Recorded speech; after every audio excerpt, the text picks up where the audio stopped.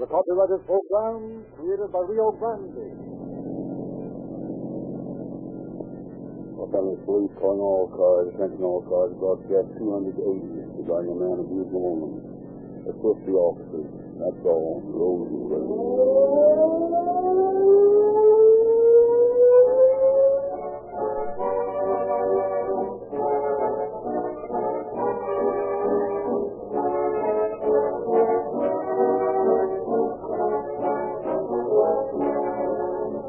Why wait until the crime has been committed?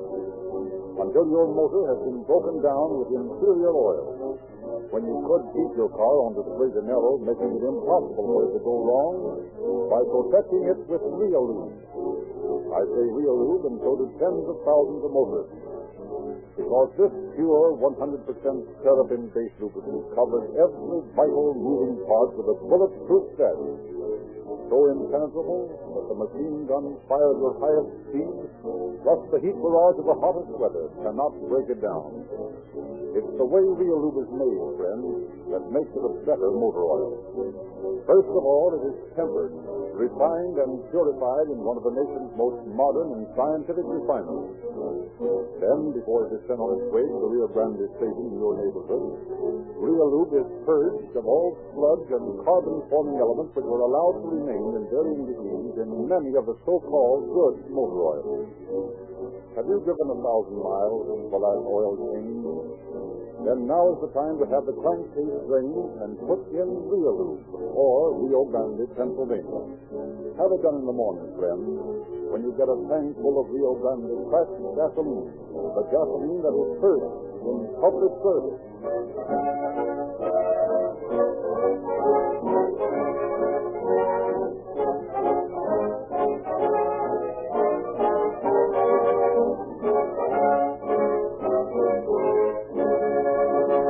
The facts upon which tonight's story are based have been taken from the files of the sheriff of Los Angeles County. We have therefore asked Major Edmund L. Green to open our program. One of the most atrocious and at the same time one of the most difficult cases for peace officers to break occurs when some maladjusted man runs amok and commits a series of outrages such as form the basis of our program tonight. It is the opinion of the officers of the Los Angeles County Sheriff's Department that programs such as Calling All Cars are instrumental in bringing to public attention the efforts of the police in solving cases of this sort. Despite newspaper publicity to the contrary, police officers are unrelenting in their pursuit of this type of criminal. It is unfortunate that at present such crimes cannot always be prevented, but no law enforcement officer ever lets up for a minute in his efforts to capture the criminal and to impress upon him the losing nature of a life of crime. I shall have additional facts for you at the end of the program.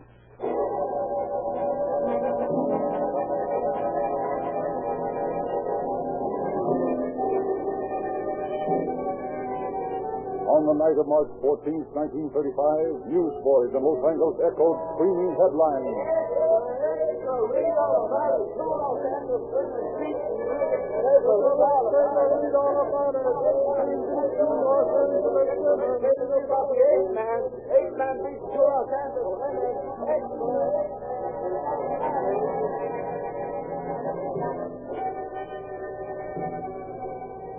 The Eighth Man. So was titled a cruel and vicious man who had struck twice on the same night, leaving his victims beaten and bloody. In the office of Captain Wallace of the Homicide Squad the following day, Detective Lieutenant Sanderson, Joseph, Sleepy, and Brown are in conference. What do you think we'd better do, Captain Wallace? Trouble with these cases is lack of motive, except for lust. We haven't anything to work on. There isn't much we can do, Sanderson, until you can talk to the two assault victims. We may get word from the emergency hospital any minute to come on out. Yeah, they were both unable to talk last night. Still groggy from being beat up.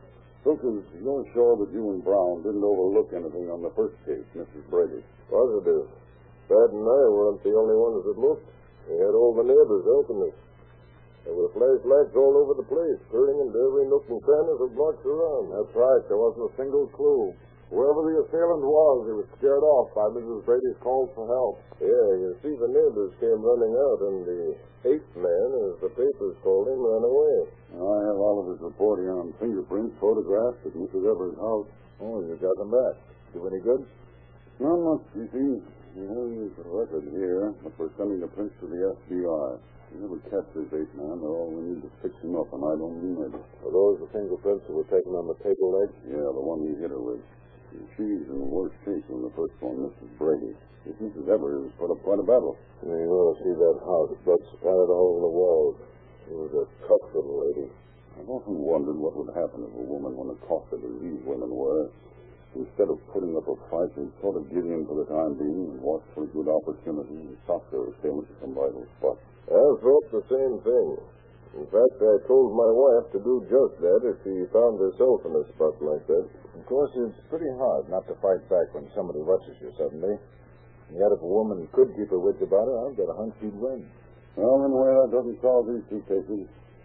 Being still at large, he's liable to strike again without warning. You boys have to find him. That's all there's to it.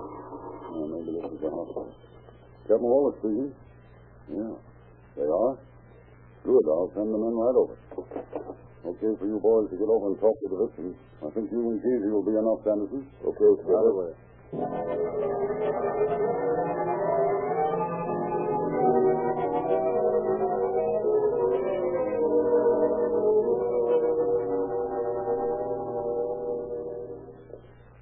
I'd ask you fellas to go easy on these women. Suffering terribly from shock as well as from the beating they were given. Just don't tire them. Okay, we'll talk to Mrs. Brady first. Speak, Miss Brady? No, Doctor. I have a couple of officers here. They want to ask you a few questions. You're strong enough to answer them? I'll try. But it's so hard to talk. I know, but just take it easy. Okay, Lieutenant. Sorry to have to bother you at a time like this, Mrs. Brady, but we're very anxious to solve your case. Please tell me in your own words just what happened. Well, I was coming home last evening around 7 o'clock. I was walking down Russell Avenue. I was just about a block from my home when I noticed I was being followed. I tried not to appear nervous or quicken my pace, but it was getting dark, and I was a little bit afraid. Was it a white man? Yes. Do you know where it came from? No, I don't. He must have stepped out from behind a tree or a bush. I see. I guess it was just by sheer willpower that I kept from breaking into a run. I could hear him closing in on me. Suddenly, he made a rush at me. Oh! You're hurting me. Let loose. Shut up. Please. Please. Let me go. Be quiet. Let me go. You're hurting my arm. Please. There. Oh, just... yeah, out like a light. Heavy, too. Uh-oh. Somebody's coming. So long, lady. So long. He knocked me down, and I lay there unconscious. He must have been frightened away by the neighbors my scene had arrived. He sent for the police and an ambulance. Well, you know the rest of the story. Well, we certainly hope you have a speedy recovery, Mrs. Brady. Thank you. And I hope you can catch the thief. Well, we're doing all we can. Now, one other question. Could you give me a description of this slugger? I have a picture in my mind I'll never forget. It resembled nothing human. And what is that description, Mrs. Brady? Well, he was short, slender, and had a face like some animal. He had dark, swarthy skin, and his lips were cruel and snarling like a beast. He had large hands and long arms like an ape. They were awfully strong. They made bruises on my arms. Mm-hmm. Well, I think your description will help us a lot. Oh, I hope so. Hanging would be much too good for him. Much too good, Mrs. Brady. And thank you so much. Just rest and try to get well. Thank you. She's in pretty bad shape, isn't she, Doctor? Yes. She doesn't know it yet, but she's going to lose her eye. And then hit her that hard. Yeah, I'd like to get my hands on that thing. Me too. Here's Mrs. Evers' room. She's older and in much worse shape. Be as quick as you can. Yes, please do. Mrs. Evers? Yes, Doctor. Do you feel strong enough to answer a few questions? The two officers here from headquarters who wish to ask a few. I'll try, Doctor. Could you give us a description of the man, Mrs. Evers? Yes. He was dark and short. He had long arms like a monkey. And his powerful hands that gripped like a steel trap. And what did his face look like? It was horrible. Not at first. But when he struck at me, it was like an animal. Sharp white teeth and a cruel mouth that seemed to be snarling.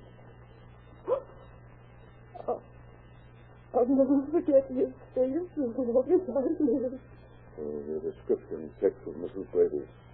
Now, if you can, will you describe what took place? I'll try.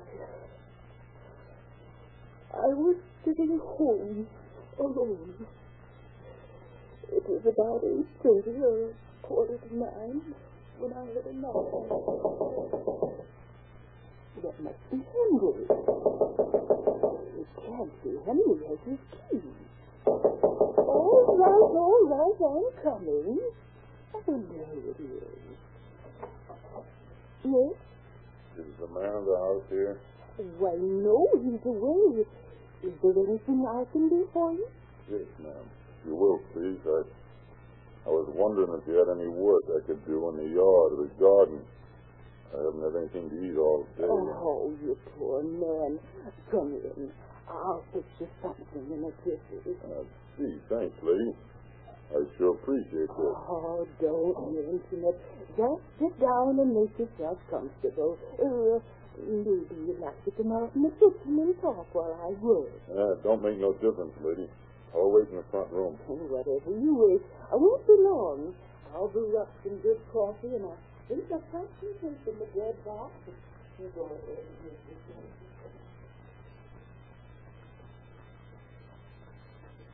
It'll be ready in just a minute. The coffee's almost done now. I'm sorry I don't have much else to give you besides taste. It sure smells swell. You might as well come on out. You can begin on the taste. You sure must make good coffee if I'm any judge of smells. Oh, I don't know. I make it just like anybody else does it here. Now sit down over there at the table. I don't know how to thank you, lady. Don't try to.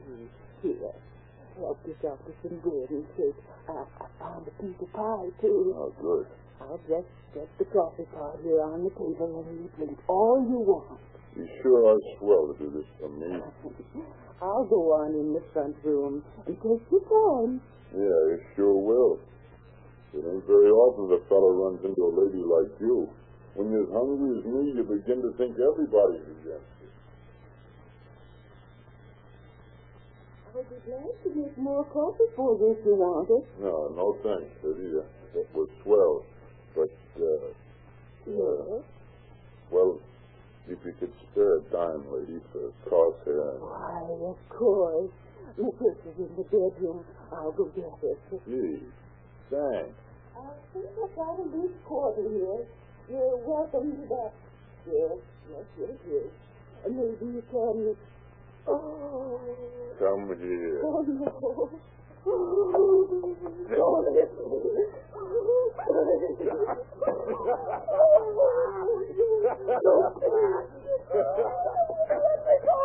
Oh, no.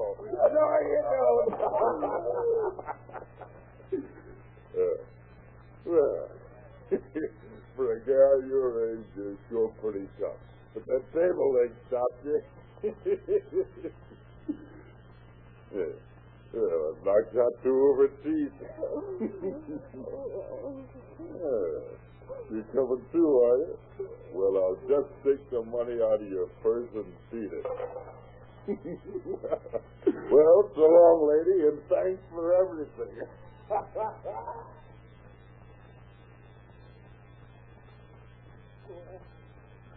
I lay there until I was sure he was gone.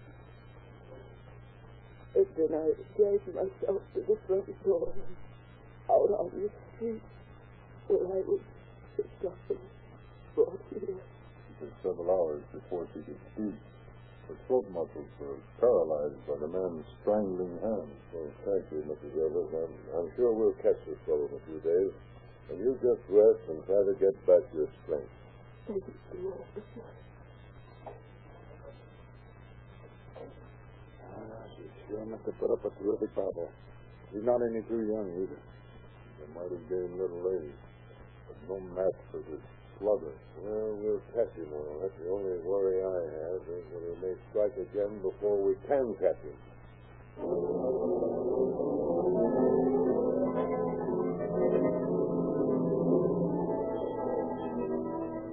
The officers made several trips back to the hospital for additional information. They took notebooks from headquarters, hoping the injured women might recognize her and David among the many pictures of known criminals. But they were doomed to disappointment. The fiend was not among them. And then, on the third day... I'd like to see Captain Wallace, who's calling. Tell him, Mr. Evers, I'm the husband of one of the women that was beaten by the ape man. Just a moment. Mr. Evers to see you, Captain. Okay. Go right in, Mr. Evers. Yes, sir. Morning, Mr. Evans. Have a chair. Thank you, sir. Now then, what can I do for you? I'm the husband of Mrs. Evers, one of the women who was beaten by the ape man with the papers referred to him. Yes, I assumed as much. I have some information I thought you might find some value. Regarding the assailant? Yes. Can you know who it was? I know of a man who might be the one. You see, I keep a diary of everything that happens each day, no matter how trivial. That's interesting. Yes. Now, I have here an entry on July 17th of last year that a man came to my home and applied for work as a gardener. I employed him for the day, and while he was there, we engaged in several conversations. He appeared deeply interested in religious matters, and of course I'm a doctor of divinity. Yes, go on. Well, I noticed that he quite frequently digressed from the subject of religion to make some inappropriate allusion to other matters. His mind seemed to dwell on such things. His viewpoint struck me as rather extraordinary. You see, I've made somewhat of a study of human nature. Do you know if Mrs. Evers was acquainted with this man? Did she see him at any time? I believe not. What gave me the idea was that my wife's assailant asked for some kind of gardening work, and it all seems to fit together. You're positive your wife never saw this man or that he saw her? Oh, positive. At that time, she was in a sanitarium, recovering from an illness. Now I'll come to the point. The description my wife gave me of her attacker is very similar to that of this man Duggar, and I'm just a moment, Dr. Evers. Did I hear you say his name? Of course. I have it right here. T.E. Duggar. I have his address here, too, I believe. Yes, it is his exact address. I'll write it down for you on a strip of paper. I think we'll get on, Dr. Evers. Your story seems to fit the slugger to a T. I'll send two of my men out to this address right away. If he still lives there, he'll be in jail within an hour.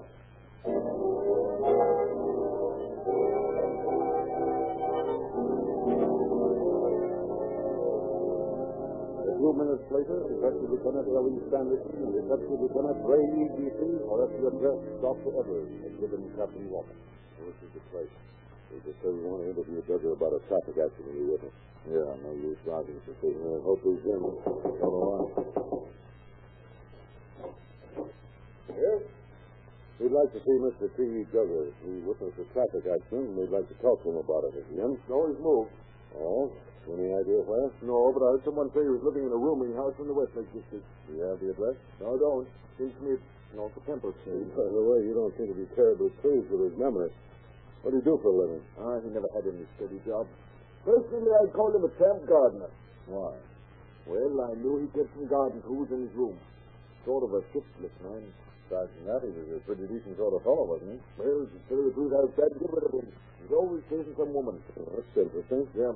One of my tenants complained that he'd made advances to her in the hallway, so I told him to get out. Oh, I see. You seen him since he left? He calls her occasionally to ask for mail. If you want to leave your names, I'll give him the message. Next time I see him. Thanks. I expect you'll be able to locate him through other channels. But if he comes back, phone us at Michigan 5211, will you please? And thanks very much for your service. Quite all right. Well, that's right. Let's go down and check the registrar of voters. Maybe we can locate this new address.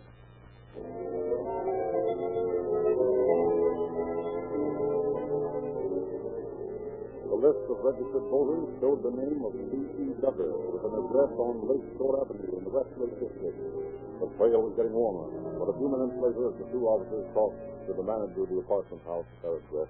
I'm sorry, but Duggar moved away from here about 2 weeks ago. Oh, well, the man we're looking for is rather small and very dark complexion. That's the fella. He's got fights with the nurse who lived here, and I kicked him out. That's Duggar, all right. Any idea where he is now? Not exactly, but I'm pretty sure he lives out this way somewhere. Still does a little gardening for some of the neighbors around here. Well, I guess we've done all we can here. Thanks for the information. You're quite welcome.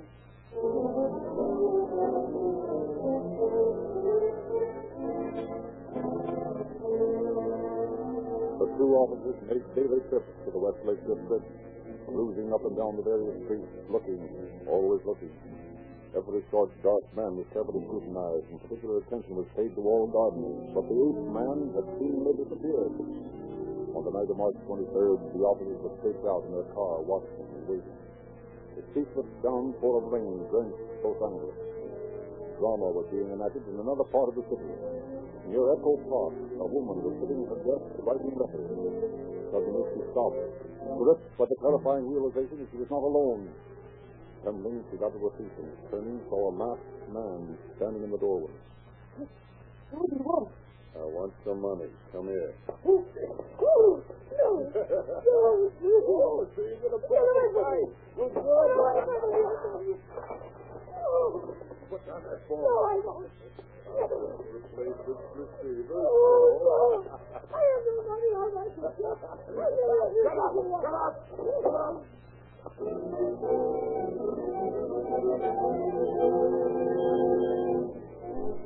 Hours later, the woman revived and called the police.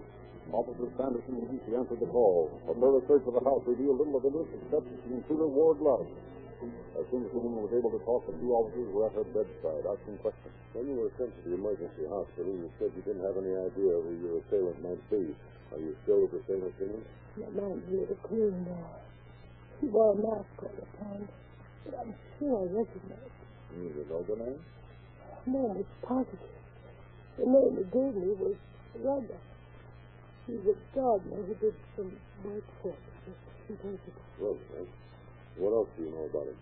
He tried to get to my house, but I refused to admit it. When I gave him his lunch, he said it was too hot to eat outdoors. I'd insisted on coming inside. Did you let him in? No, You didn't get any others, did you? not the exact address, but he said he lived in the 700 block on Bonnie Drive. Oh, you'll find him. We'll find him all right, don't worry. We only want you to get well as soon as possible so you can testify against him in court. You can count on me. Good. Come on, Ray. Let's have a look at that 700 block on Bonnie Bray.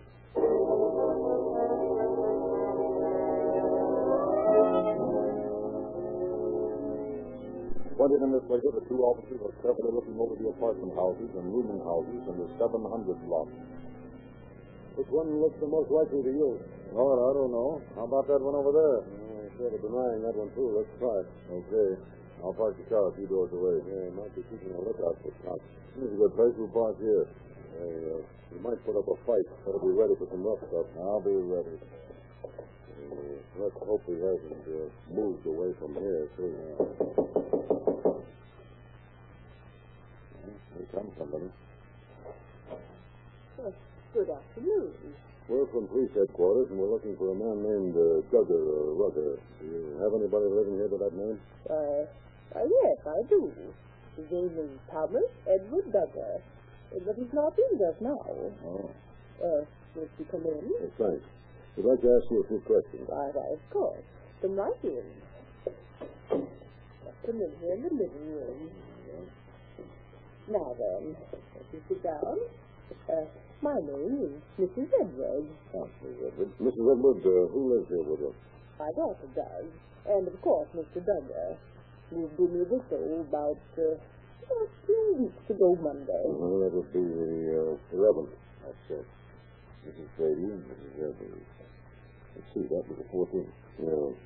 What's his occupation? He's a gardener. That is, when he can get work to do.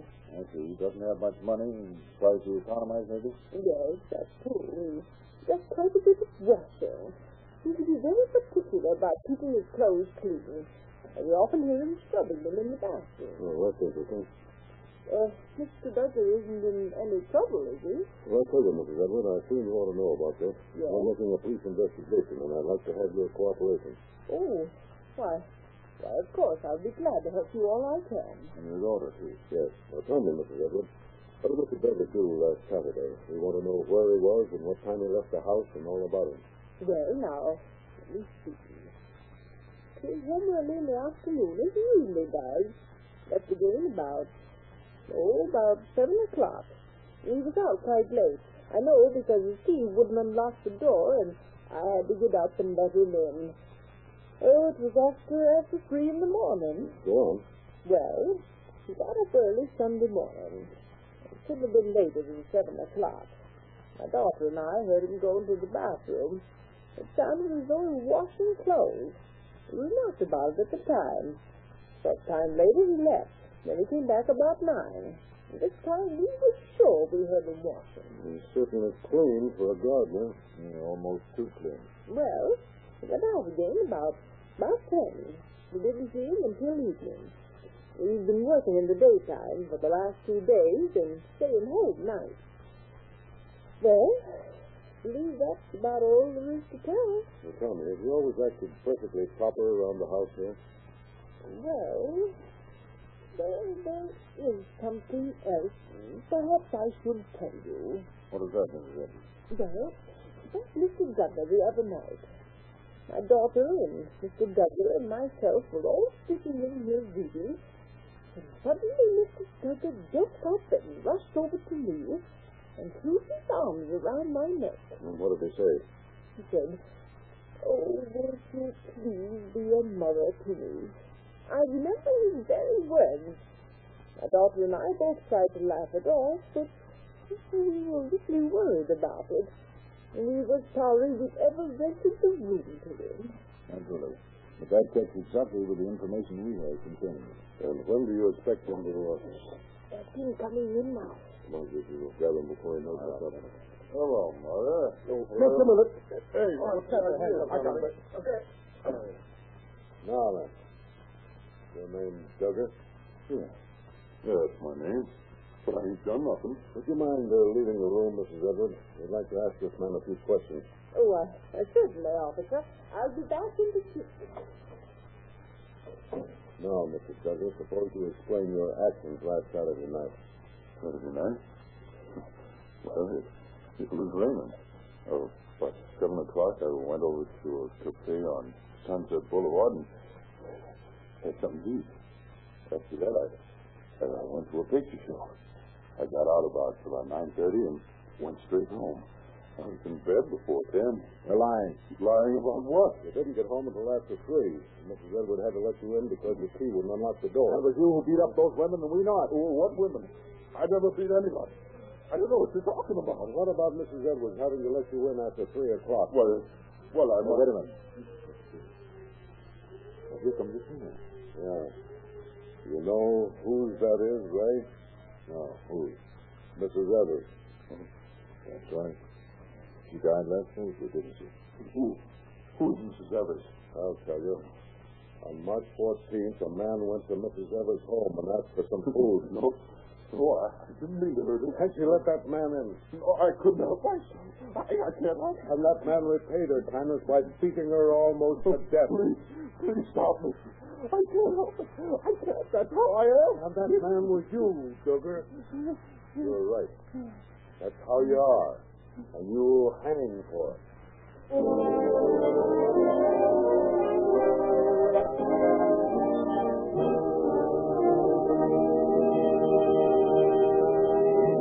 In just a moment, we shall hear the concluding facts regarding our program. If your car is below par, everything seems to go wrong. Make the week ahead run smoothly by ensuring the maximum efficiency of your car with the sure-fire protection of Realube motor oil and the money-saving power of police car performance Rio Grande Craft, the most highly recommended gasoline sold in the West. And now, Major Green. Duggar's trial developed nothing new regarding his crimes. He was speedily convicted, then was later hanged at San Quentin. His criminal career extended back over several years. But like all criminals who found that crime cannot pay. Thank you, Major Green.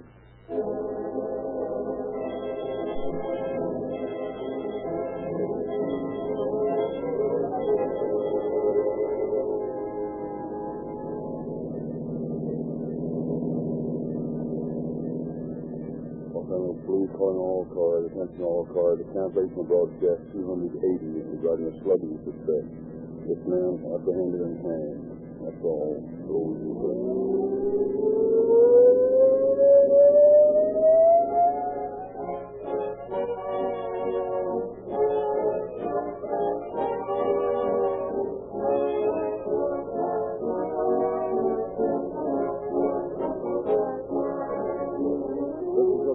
Frederick Lindsay, bidding you good night for Rio Grande.